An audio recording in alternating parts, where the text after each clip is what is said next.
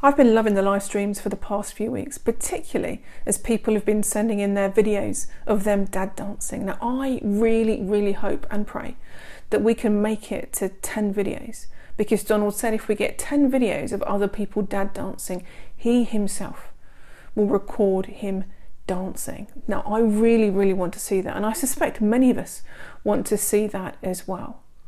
But I wonder whether we have the courage to send in a video of us dancing to make it happen. I think when we think of other people dancing or singing, we think it's great, yep, you get on with it. But the moment it becomes about us, what, me sending a video of me dancing, me send a video of me singing, we're like, oh no. We'd far rather just step back and be in the background and let others do it and just hope that it all happens. We're worried about what other people will think of us, we'll be embarrassed. We think, oh, I'm going to make myself look stupid. Sometimes when we think about sharing our faith, I think we can get caught up in that mindset as well. We really want other people to become Christians. It's on our heart and we're praying for it. But we're worried, we're anxious. What will I do? What will I say? What will I look like? What does my life look like to them? I'm worried that I'm going to look like a freak, or I'm going to be embarrassed, or they're going to think I'm stupid.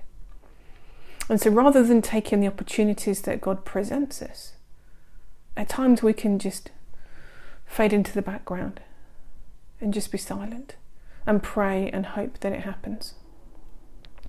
About 10 years ago, I listened to a song by Chris Tomlin, and it was called The Way I Was Made.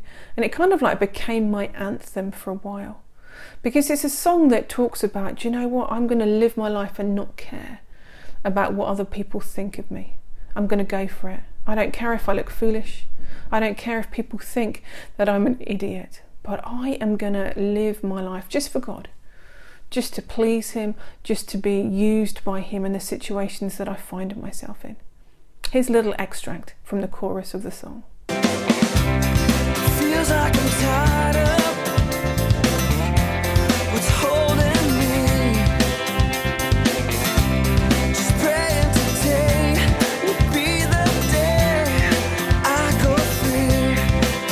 And I wanna live like there's no tomorrow.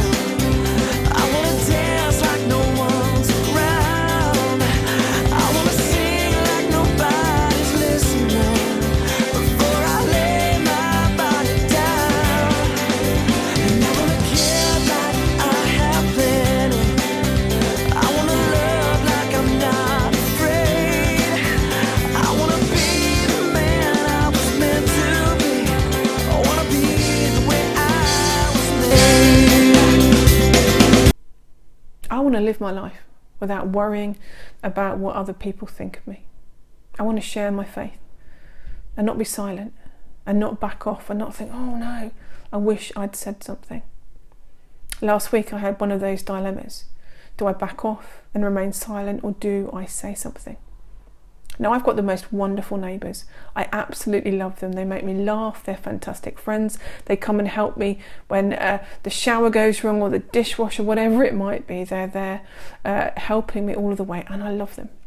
They're not yet Christians, and I'm praying for them. They're actually one of the knots on my little bracelet here, praying for them every day to become Christians. But they're not yet Christians.